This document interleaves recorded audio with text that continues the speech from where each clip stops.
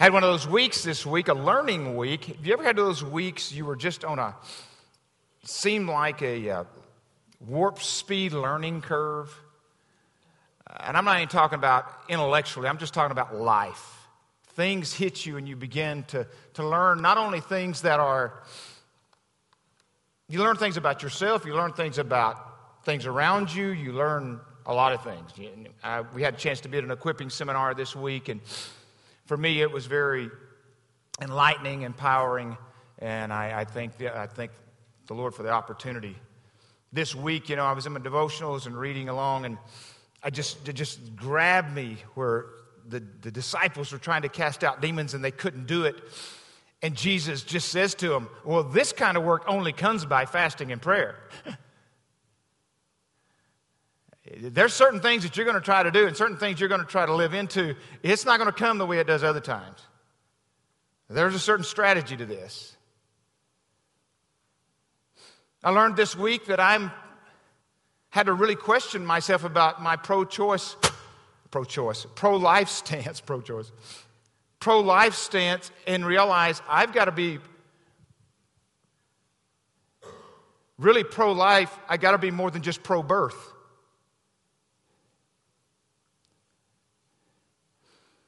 I've got to look at the overall understanding of what it means to love my neighbors myself. I found out this week that I am capable of manipulating others for my personal gain. I was reminded of that this week. Just happened to be a Lowe's delivery man coming to my house on Tuesday morning. It worked. But I didn't feel a whole lot better about it. I had all the facts right. I was justified, and I still manipulated him. I apologized to him that morning. I called him again Friday. This was Tuesday. I called him again Friday afternoon and said, man, I tell you, the Lord will not let me alone on this one. I want to call and apologize. He said, man, it's all right. Really, it's all right. I said, I just want you to know. I just want you to know. I'm sorry, and I ask your forgiveness. And thank you for doing what probably shouldn't have been done because of the way I handled it. But thank you. Asking the Lord if He wants me to be everything I think He wants me to be, then don't let me be blind, mute, and ignorant. Let me learn all the time. Let me be open, not only to His Word, but to circumstances in life. If I'm saying I want to be that, then Lord, don't leave me alone. Don't leave me alone. The watchman. We'll talk about today just closing the gap, identifying the gap, closing the exposed places. But how do we get there? We've talked about the Hebrew word for watchman means to lean forward, to peer into the distance, to have great eyesight. We talked about last week Isaiah 58:12, where God compares the kind of religion that the Israelites had up to that point. He asked, is this the kind of fasting you think I want? Do you really believe this is what I want? I'm going to tell you what I want. And what I love in Isaiah 58:12, he said, I'm going to make you, if you'll do what I'm asking you, I'll make you a rebuilder. The builder of broken walls. The restorer of homes. Renovators. If you just do what I'm asking you. But don't confuse what you're doing there with what I would call true worship.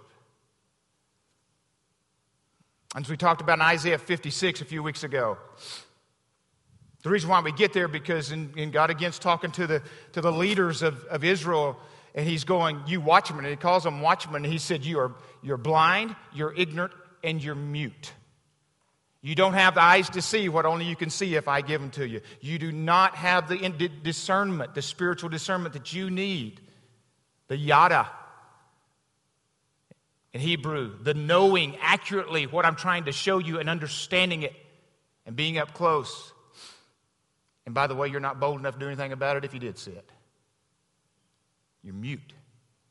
You're like a watchdog that won't ever bark, he says. So we come to this passage of Scripture today that many of you know that I am a big fan of Nehemiah. Used him often. And just want to read a passage of Scriptures here, then we'll get into the Word today a little further. Nehemiah 1, we're going to go 1 through 7. So the word Nehemiah, son of Hekeliah, in the month of Kislev in the 20th year, which I was in the citadel at Susa. Hananiah, one of my brothers, came from Judah with some other men, and I questioned him about the Jewish remnant that had survived the exile, but also about Jerusalem. They said to me, those who survived the exile are back in the province and are in great trouble and disgrace. The wall of Jerusalem is broken down, and its gates have been burned with fire. When I heard these things, I sat down and wept for some days. I mourned and fasted and prayed for the God of heaven. Then I said, the Lord of heaven, the great and awesome God who keeps his covenant of love with those who love him and keeps his commandments. Let your ear be attentive and your eyes open to hear the prayer of your servant, praying before you day and night for your servants, the people of Israel. I confess the sins we Israelites, including myself and my family, have committed against you. We have acted wickedly towards you.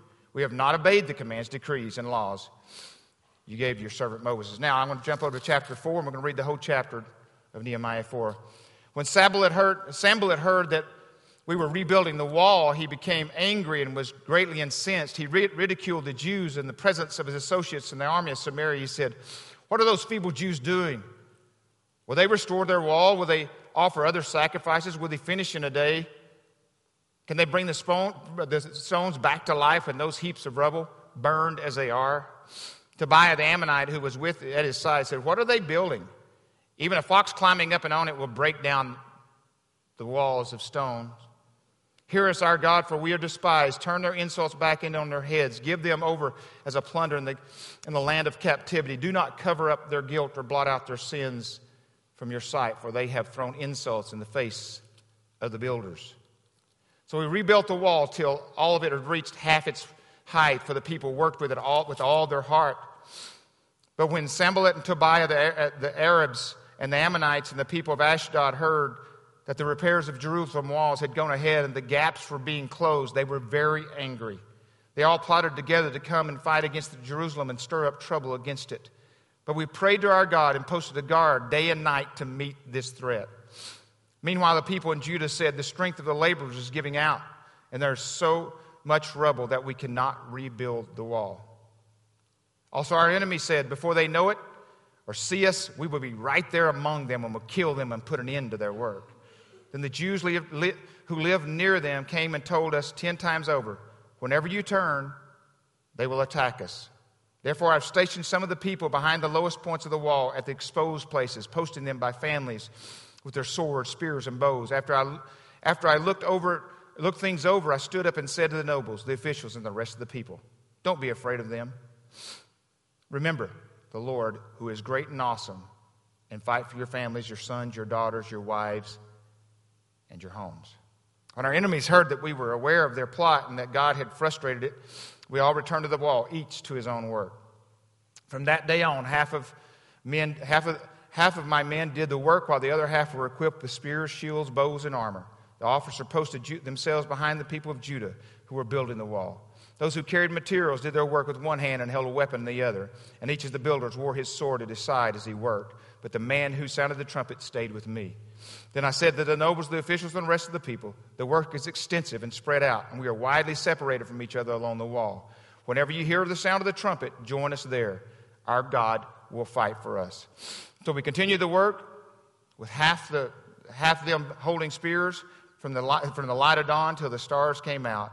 At that time I also said to the people, have every man and his helper stay inside Jerusalem at night so they can serve as watchmen by night, as workers by day. Neither I nor my brothers nor my men nor the guards with me took off our clothes. Each had his own weapon, even when he went for water.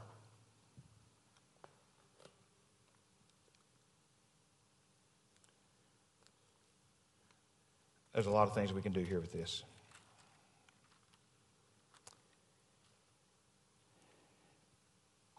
But Nehemiah was a person who, and you can read as he assesses the wall and he goes out for the ride, and I think it's chapter 1, further in chapter 1, he goes out, and we've talked about that a few months ago, the reason why I didn't read it again.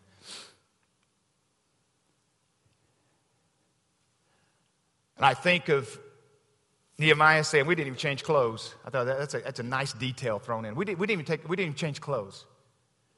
We were so vigilant. We were so locked in. We were so determined. I think about my dad in World War II.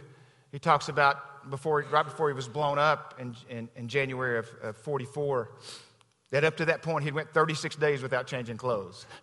You know, just think about that vigilant, that you saw the fight in front of you, and the last thing you were worried about was that.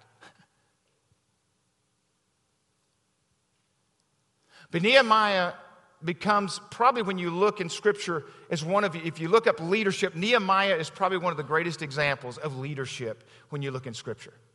And he kind of lays it out of what has to happen in order to get there. And I want to share that with you today about closing the gap. The first thing I think you've got to do is if you're really going to close the gap and become the watchman and be on the offensive instead of always on the defensive, is you got to ask the question.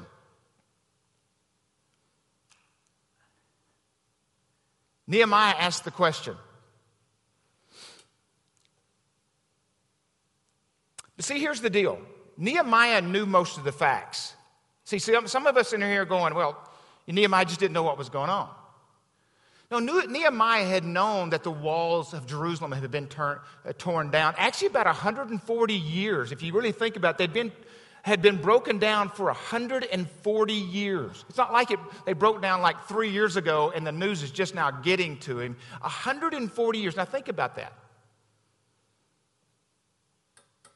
1876 for you and me. 1877. You mean things couldn't get better in 140 years? You know, that was only 10 years or so after the Civil War.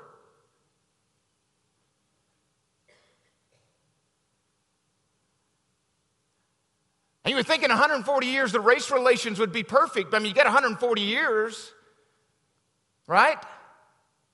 140 years seems like a long time, right? It just seems like a really long time. But here we sat today. Here we are. And we could go on to other things. But he got this graphic description from his brother. And it changed everything for him. The first thing is you got to ask the question, how is my community? Really? How is my home? Really? How is my soul? Really?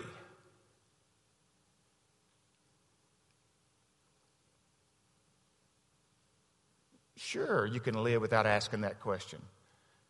And you can have the theory that if I don't know, it really doesn't exist. Isn't that an awesome theory? Except it doesn't work. Most of us wouldn't want to take care of our health that way, I don't think. If I don't believe it's wrong with me, it's really not wrong. But some of us live that way, don't we? We really do. I saw this, talking about learning this week. This was a shocking thing to me. Barna did a lot of stuff looking at George Barna Group or the Barna Group and studies this week. But this one was one of the under the radar changes that we should all know if we really thought about it very hard, but it hasn't. I read this quote. This comes from a study in 2016. I'll just read it. It says, while it may seem crazy, the younger generations see not recycling as a greater evil than watching pornography. It's also true that not recycling, as well as most of the other activities, and if you looked at the ranking, ranked above pornography, has a social impact. Watching pornography, on the other hand, is perceived by many as simply an individual choice, affecting no one but me. Yet when it comes to assessing porn's impact on society more broadly, people are more apt to hold a negative view, which presents an interesting paradox of belief. Porn is fine for individuals, but not for society. I hope you understood that quote. That the younger generation right now, and it's significant, would look at you and say, if you don't recycle, that's more of a moral issue than if you look at porn.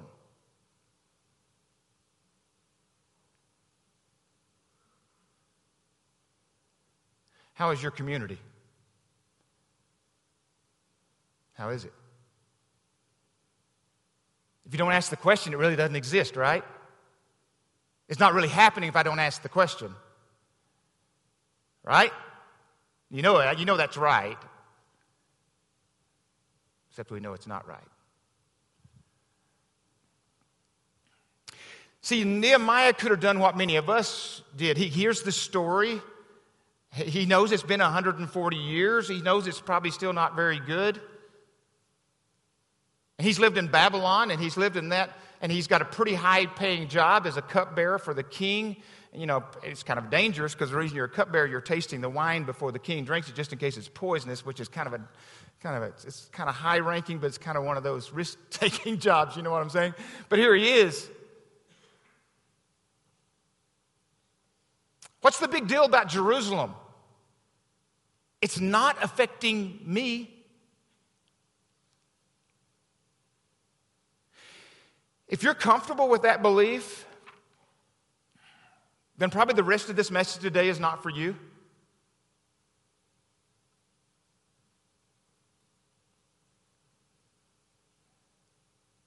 If you're comfortable with the idea, as long as I don't know about it, it's all right, then really, you can go and get your phones out and, well, there's no football games on. You do whatever you want to do. Maybe there's a basketball game. I don't know. But if you are, I just ask you to go for the next levels of things I'm thinking about here this morning. You can do with it what you wish. The next one is this. There has to be a soul-level brokenness and confession. A soul-level brokenness and confession. I'm not talking about a surfacey acknowledgement. I'm not talking about, oh, yeah, I thought about that once. Oh, yeah, that's not probably a good thing. Would you agree? Hey, that's probably not a good thing. We all go, oh, yeah, that's probably not a good thing. That's not what this is talking about. This is talking about a soul-level brokenness. And then the confession that comes out of that. So what did Nehemiah do? Verse 4, chapter 1 says, when I heard these things, I sat down and wept. For some days I mourned and I fasted and prayed before the God of heaven. Let your ear, in verse 6, let your ear be attentive and your eyes open to hear the prayer of your servant is praying before you day and night for your servants, the people of Israel. I confess the sins we Israelites, including myself and my father's family, have committed against you. When was the last time you were broken over anything? I'm not talking about sad. I'm talking about what we talked about a few weeks ago of Jesus in the garden. He said, my soul is sorrowful unto what? Death. And he's not like, I'm sorry that the Packers got beat. I'm sorry that the Razorbacks got beat by 28 yesterday. I hate that for you, bud. No, I'm not talking about that. I'm talking about this is so deep into your soul.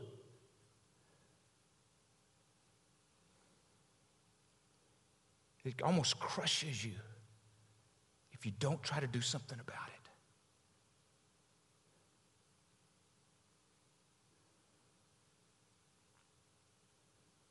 And then confession.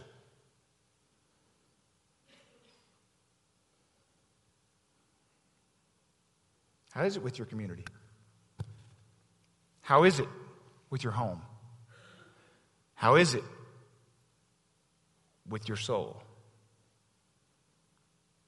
See, Jesus was concerned about the church. He really was, that we wouldn't get it. In Matthew 9:35, he said, Jesus went through all the towns and villages, teaching in their synagogues, proclaiming the good news of the kingdom and healing every disease and sickness. When he saw the crowds, he had compassion on them because they were harassed and helpless like sheep without a shepherd.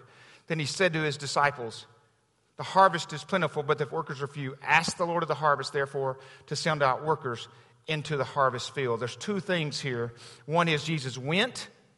You got to get out there with people. You got to ask the question. He saw, he had compassion, and he had compassion. You had to see people where they are. You can't just see people and just look around. No, you got to be like a watchman asking for spiritual eyesight. You got to see people differently than you used to see them. You got to see them in their brokenness and their confusion. He said, then you will have compassion. But if you don't want to see, you won't have that.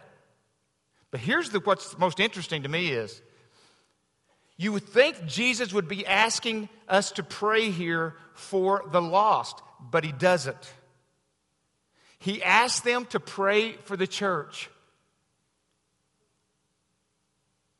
Isn't that crazy? David Blatt says this. He said, I would have expected Jesus to say, you guys see the need, the harvest is plentiful, so pray for these people who are harassed and helpless. Pray for them. But that isn't what Jesus said. He didn't say pray for those who are lost. Instead, he told his disciples to pray for the church. Why do you think Jesus would look at the crowds around him with all their deep needs and then turn to his disciples and tell them to pray for themselves? The answer is humbling. When Jesus looked at the harassed and helpless multitudes, apparently his concern was not that the lost world would come to the Father. Instead, his concern was that his followers would not go to the lost.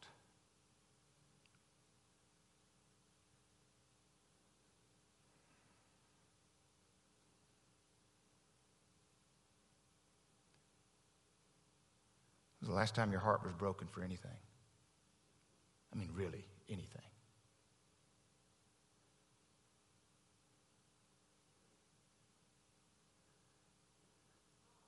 Some of you know what it's like to lose a loved one, your heart be broken.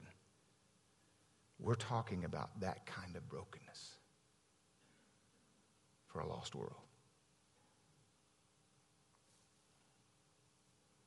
When someone says to you, I know you're pro-life, but are you totally pro-life or are you just pro-birth? What difference are you going to make about those who are hungry, who are broken and despaired? How are you going to put yourself in that place?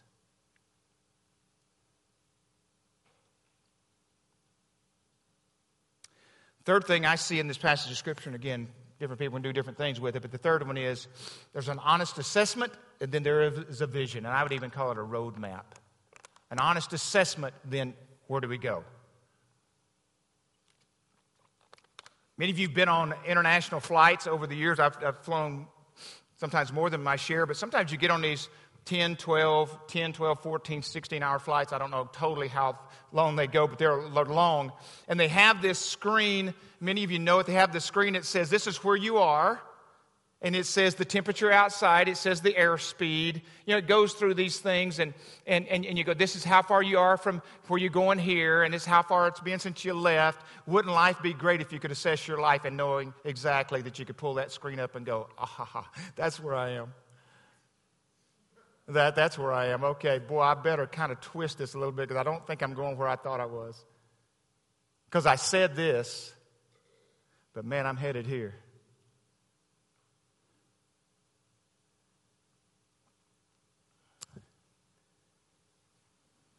Because people may not always live out there what they profess, but they will always live out what they value. They always will live out what's important to them. Always. And you end up normally where you're supposed to end up. And many times it's not where you intended to end up. But that's where you end up. A few weeks ago, remember we talked, the reason I use assessment here, because Nehemiah, if you remember, as I talked about in November, those you can go back and listen to it if you want to, but Nehemiah at midnight or at night, he went out and he rode through the city and looking at the walls. What was he doing? He was assessing the city. That's what he was doing. He was trying to see what is here and how do we go about it. Many of you know if you came to Uncommon Weekend, that's what we did that night. Don't forget the map or not. We did that night. We started at the Biltmore Circle. We went all the way around to 36th and Thomas. We came down to PCH VA downtown to the Zone, back all the way up to GCU and all the way back around. That in our prayer drive and trying to say, many of you, I would say, many folks would look at that, maybe even went on the drive. I don't know for sure, didn't see anything. They missed the point of the whole thing. It was an assessment. It was to say, what is on our watch? What's on our watch? Lord, stir us. Don't let us be blind, ignorant, and mute. Please don't let us be that. What is on our watch? How many of you know about the nuns? I'm not talking about the Catholic either. N-O-N-E-S. How many of you know the nuns are on your watch? The Rise of the Nuns. I think there's a book out. I think that's the name of it. It's called The Rise of the Nuns. N-O-N-E-S. And the nuns are those people who have no affiliation to anything religious anymore. They're not just agnostic or atheists, which may be the case, but they're unaffiliated. In other words, they're indifferent. Did you know in the last 10 years, that group has rose by 7% from 16 to 23%, while those who claim to be Christian has shrunk by 7%. So they're not coming from other places, they're coming from the church. The rise of the nuns. 1 to 2 generations probably removed from their parents taking them to church, for that being a priority in their lives.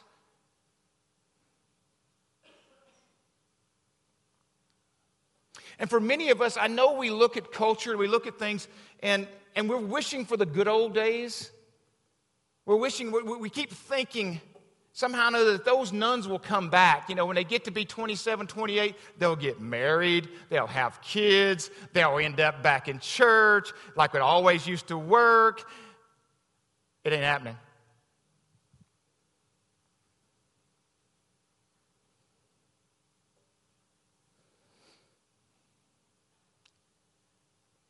And unfortunately, we try to keep getting back to a place that doesn't exist anymore. We keep trying to go back to a place, many of us, that no longer exists in that form. One of the statistics I heard this week, that it's a direct correlation where children who attend as adults is directly correlated of how they attend as children. And actually, it's even waning even more. But if you look in your family and you go, how will my children attend church? Studies say it's directly correlated to how they attended as they grew up. Not the only thing. We also know there's other things mixed in there. I mean, just think about assessment. You got to realize we live in a landscape today where 20, 25 years ago, 61%, almost all giving that was given to nonprofits was given to the church. Today, it's 31%. You don't think that doesn't make a difference? And trying to be a church? You don't think it's significant? And I mean, again, we can get into all kinds of the giving part of it, but let's just say that's a different world than we used to live in. And it's not coming back. And even the ones who do maybe attend regularly don't even do that, okay? So, man, that's maybe it's always been. I don't know. Jen and I wouldn't know because we've been given from right out of the chute. We started tithing. We wouldn't know much different than that for 30 years. I just thought that's what everybody did. Then you grow up and find out. See, Craig Groeschel says, I love it, and those who are in Uncommon, if you got a chance to watch the video this week, you know this is one of his statements in there. He says, you're only as strong as you are honest. You're only as strong as you are honest. As a church, we'll only be as strong as a church as we are honest as a church. And it's holistically. We're going to talk about today in Uncommon about the soul and the spirit and the body and how they interact and how they are not separate, and you can't separate them. Can't do it.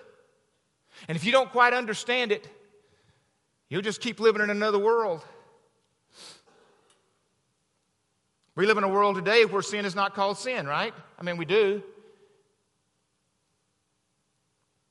And we in the modern church have been pretty guilty about it because we think sin is not a good word to use.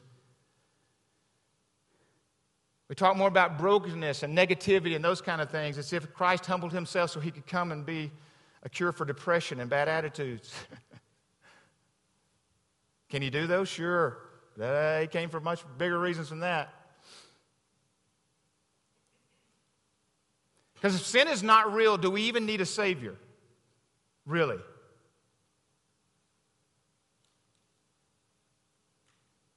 We just need a good psychologist or a good life coach, right? That's really all we need, because it's not sin anymore. It's just, I was a victim and now I need to get fixed. And I'm not saying, I believe there are real victims, but I'm telling you, that thing has taken us over a little bit in our culture, by the way, if you hadn't realized the whole idea of being a victim, and we've carried it right into the church. And what we call it, because this whole thing started about watchmen. We talked about it last week. Who was the first watchman? Adam. The word literally says he was designed to keep watch, or to keep the creation, to watch over it.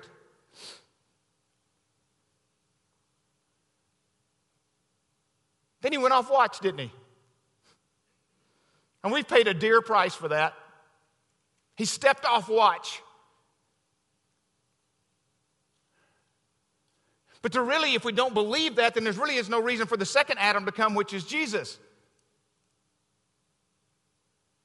Through one man we all fell, but through one man we were all restored. And what did Adam and Eve? They gave us this, so it's really not our fault, right? They gave us the whole mantra of blame and hide and blame. So really, I'm a victim of them, right? So how can God hold me accountable? Because really, they started it. Blame and hide. I'll hide and blame. Oh, what a mantra to live by. Because it excuses me. It just excuses me.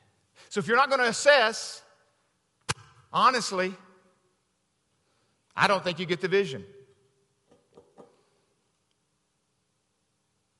Fourth thing is, I think then if you're true about this, if you're willing to assess and begin to look forward, then one of the things you got to do, you got to identify the exposed places, the enemy, then close the gaps.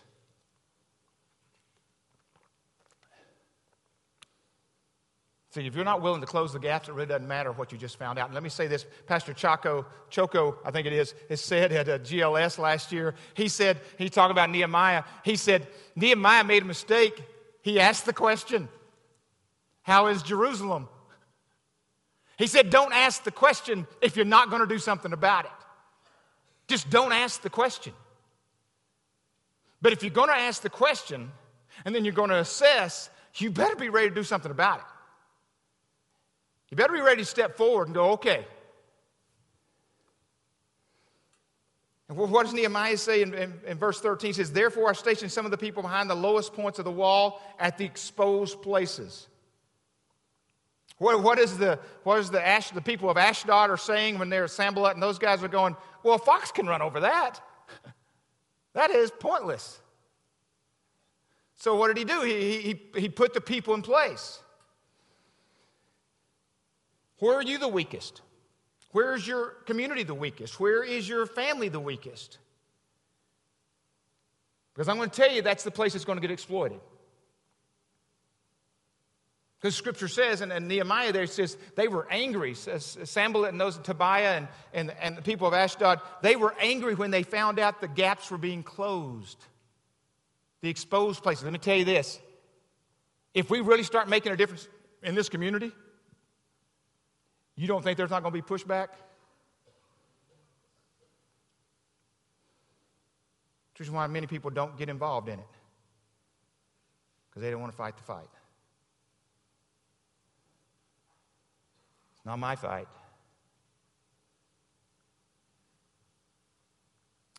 George Barna, another thing about him, he talks about the fact he's assessing the Christian church in America. And he said, we're probably way more Christ admirers than we are Christ followers. We really admire him for what he did, and we're really proud to say we're connected to him. But as far as following him, really in his teachings, we really, They did a study called Maximum Faith that, I don't know if we have the graph up there, but the stats. And It's pretty amazing. He's talking about how people that you run into, or maybe even sitting in here today, 100% of the people, 1% are ignorant of the concept or existence of sin. Then you go all the way down. Then people confess sins and ask Jesus Christ to be their Savior. Awesome. Okay, commit to faith activities. In other words, they're going to read the Word. They're going to attend church. They may even tithe. They may go down this list. They're going to do things, okay? They're going to commit themselves to activities. Next slide. But here's the thing. They get to 6, they begin to experience a prolonged period of spiritual discontent. And he said, I have studied this. He says, I wish it wasn't right. And we're going to talk about it more today in training about that part of it. I wish it wasn't right. But here's where people stop. And Blackaby would call it crisis of belief. In other words, they stop there and start going back up into the other 5. Because they don't want to go to 6. Look at this. 6 through 10 only make up 5% of people you know. And they may not even be in this church.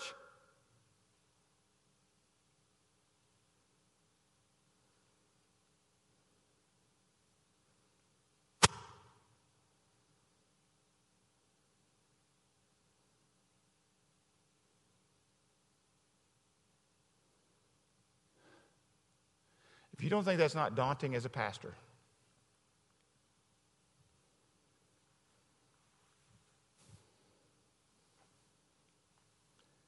to go, I'm shooting for the 1%ers, and I'm not talking about the 1%ers of the U.S. economy.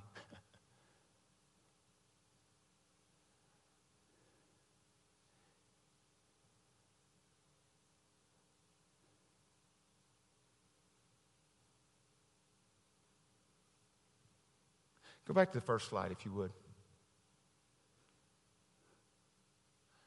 You know who in Scripture who looks a lot like, especially 4 and 5? And it's not going to feel good, because I wrestle with it too. A lot like the Pharisees and Sadducees. Go back to the next slide.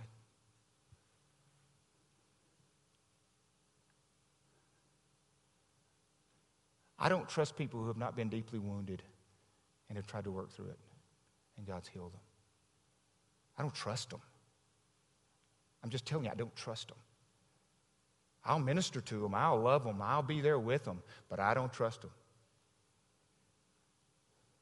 I don't trust people who haven't come to the point in my spiritual journey who haven't become broken.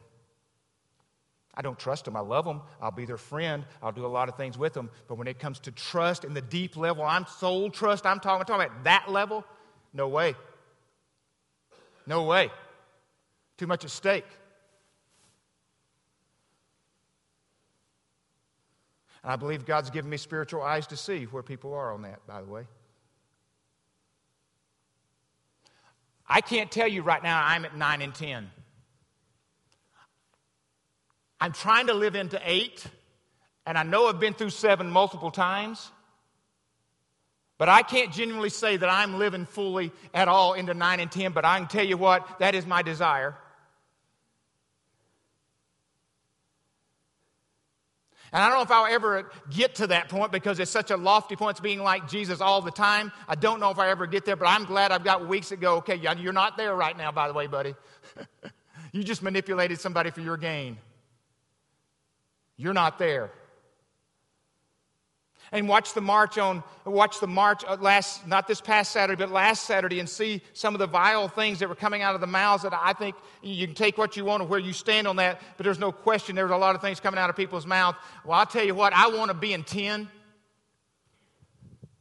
I want to love those people as much as I love the next person. I want to love them. I don't want to have disdain for them. And I want to rock and roll there.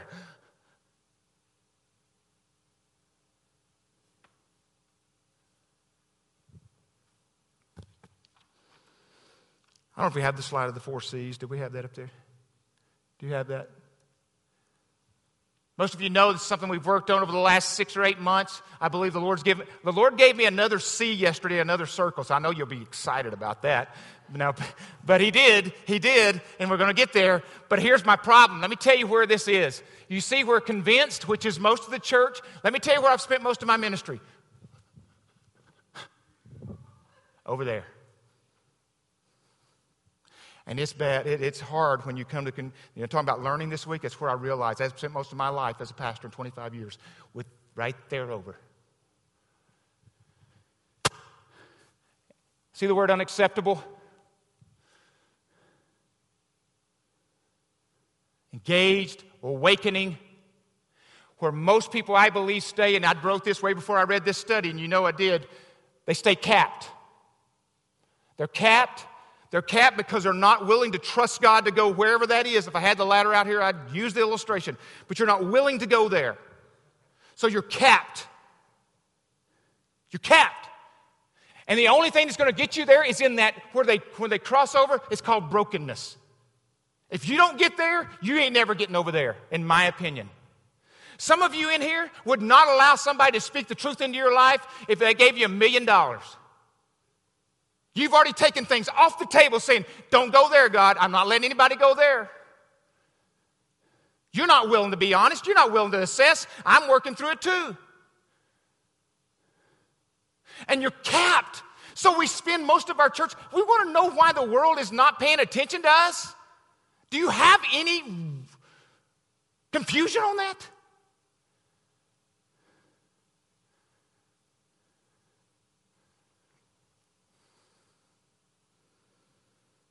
You know where I'm wanting to hang out. And I don't know if I can be a pastor and do it like I'm doing right now. I'm just telling you. I don't know that I can.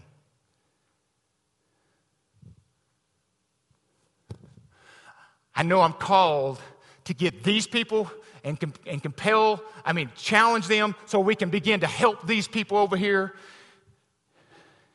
But I'm telling you right now, if 98% of the people, or at least 95, are over here, and most of you know it, I'm not giving you, I'm giving you education, but everybody in here is going, yeah, that's about right. You know it is. And you want to put yourself, most of us are wanting to put ourselves way down here. And we know depth in our soul we're not. We know we're not. We know we're not. We let too many things creep in. Two things that he talks about, and I know I'm going long, but this is one of those Sundays I'm going long, okay?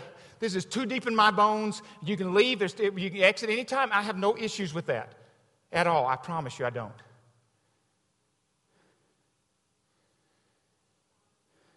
Barna says, these people are active but stalled. They've got the engine running, but they don't know how to put it in gear. They're burning a lot of fuel, but not going anywhere. I think it's a pretty good description. And the two terms, it's somebody else quoted him saying, I couldn't find his quote, but I believe the people who did say that he said it. He said, most people fall into mindless mutiny or helpless meandering. They got a little bit of rebellion. When Jan and I got in the church, we were surprised, weren't we, Jan, about the rebellion inside the church? We were shocked.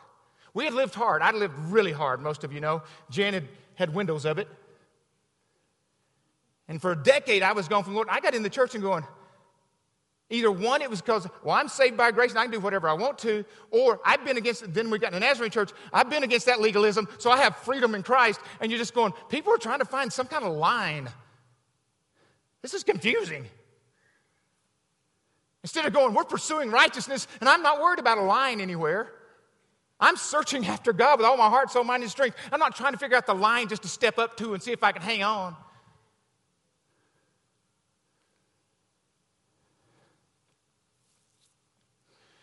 And I'd say this inside the church.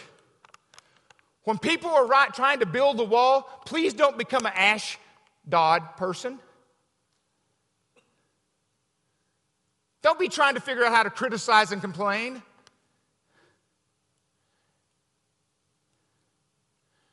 We got healthy truth we can speak. I'm all into that. But sitting around in pockets somewhere and doing all that, I don't have much room for that. I just really don't have much room for it. After 25 years, you'd come to that conclusion.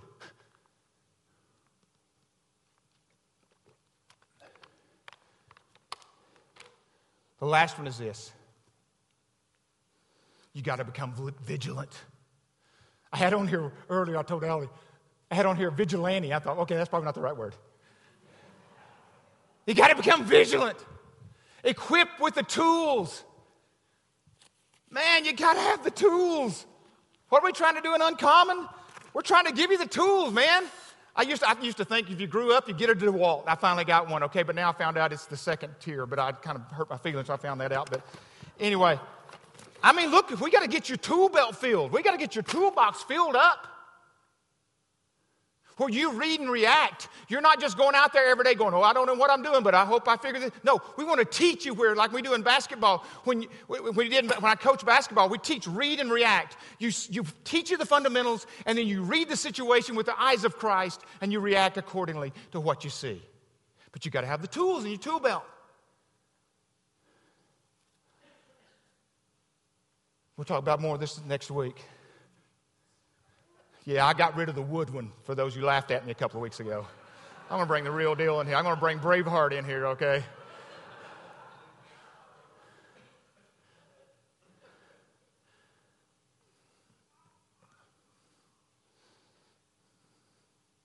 Are you tired of the self-help stuff?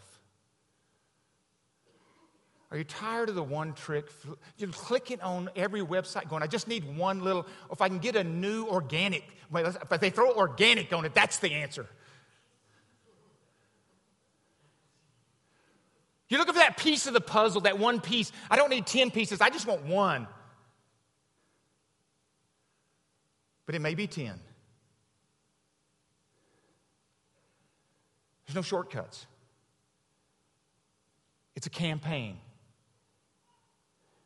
It's an assault against excuses. It's an everyday decision to get up and fight and prepare yourself the way you need to go about fighting. That God gives you this vision, the assessment, you be honest, you be broken before Him. But most people quit when it gets hard. They just go back down to 5, 4, 3, 2, 1. Some go all the way back to 1 where they get to the point, I don't believe in God anymore. Some go back to 2 where they're indifferent. Some will just go, I'm saved, that's all I need.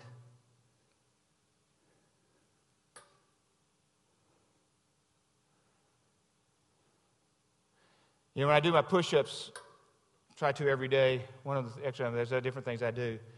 You know, my 2 most important push-ups, I believe, and all of them are important, but it's the first one and the last one. The first one says I started. The last one tells me how far I went, how far I pushed myself, how much grit I had to get there.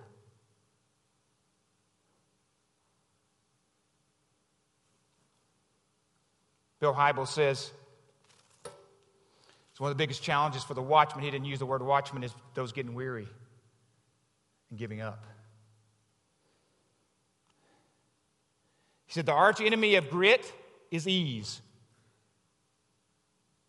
He said grit development demands difficulty. That's one reason millennials are struggling so hard. But he said gritty churches are unstoppable.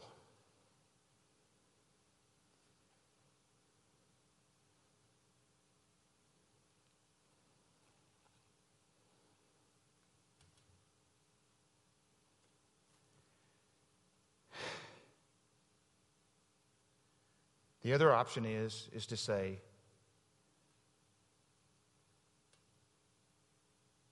what does any of this matter anyway? It's not a concern to me.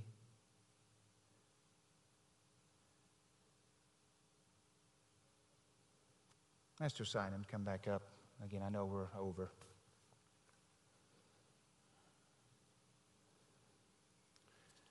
Listened to Irv McManus this week, and he made a statement. He said, if small things keep crushing you, it's because you're not focused on big enough things. If small things keep crushing you, it's because you're not focused on big enough things.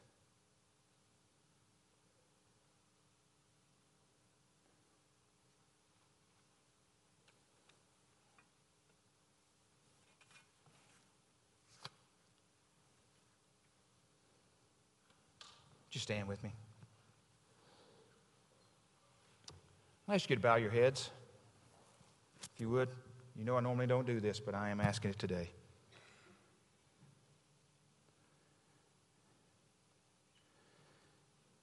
With nobody looking up, and if you need to leave, God bless you. Thank you for coming today. And if it's your first time, this is not normal, but if you need to go, and we don't go this long. But I am usually this fired up, so there you go.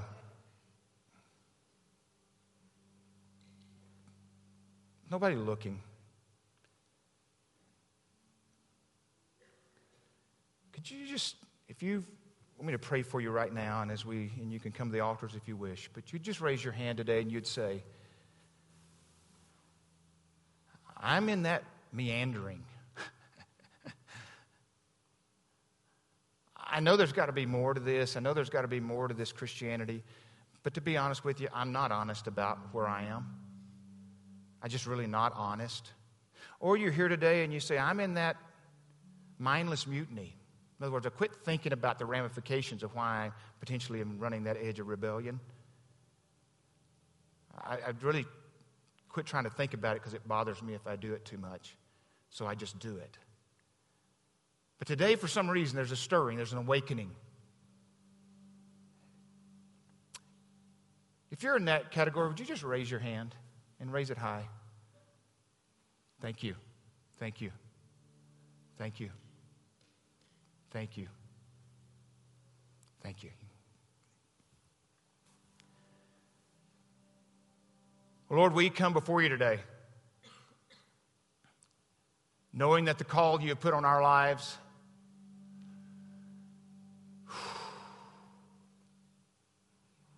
well, your word says you knew us in our mother's womb.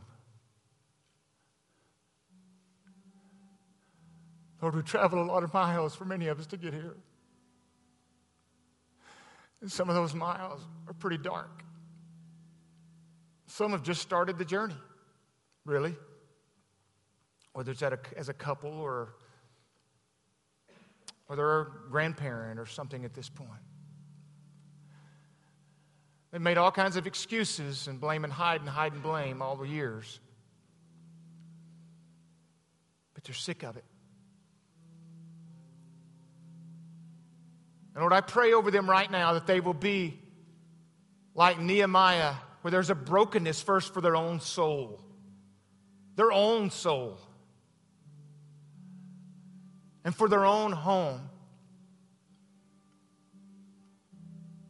But Lord, I pray also that in this room, those who maybe not raise their hand for them individually, but Lord, they haven't had their heart broken in years for the things that break your heart.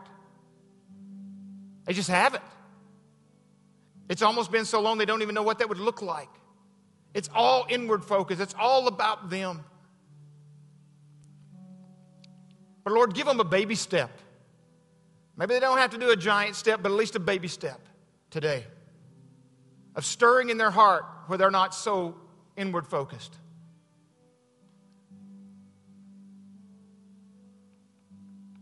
I want to pray now, even as we sing through this song, Lord, that you would just help those who may want to just come around these altars and just say today, I'm laying it down, consecrating, I'm laying it down. Just laying it all down. I'm tired of carrying it, I'm laying it down. That you would help them right now in the power of the Holy Spirit. In your name we pray, Jesus. If you want to come and pray, we're going to sing again. You're welcome to leave, and thank you for being here. But if not, we're going to continue to sing a little bit. If you would, come in around these altars as the Lord leads you. God bless you.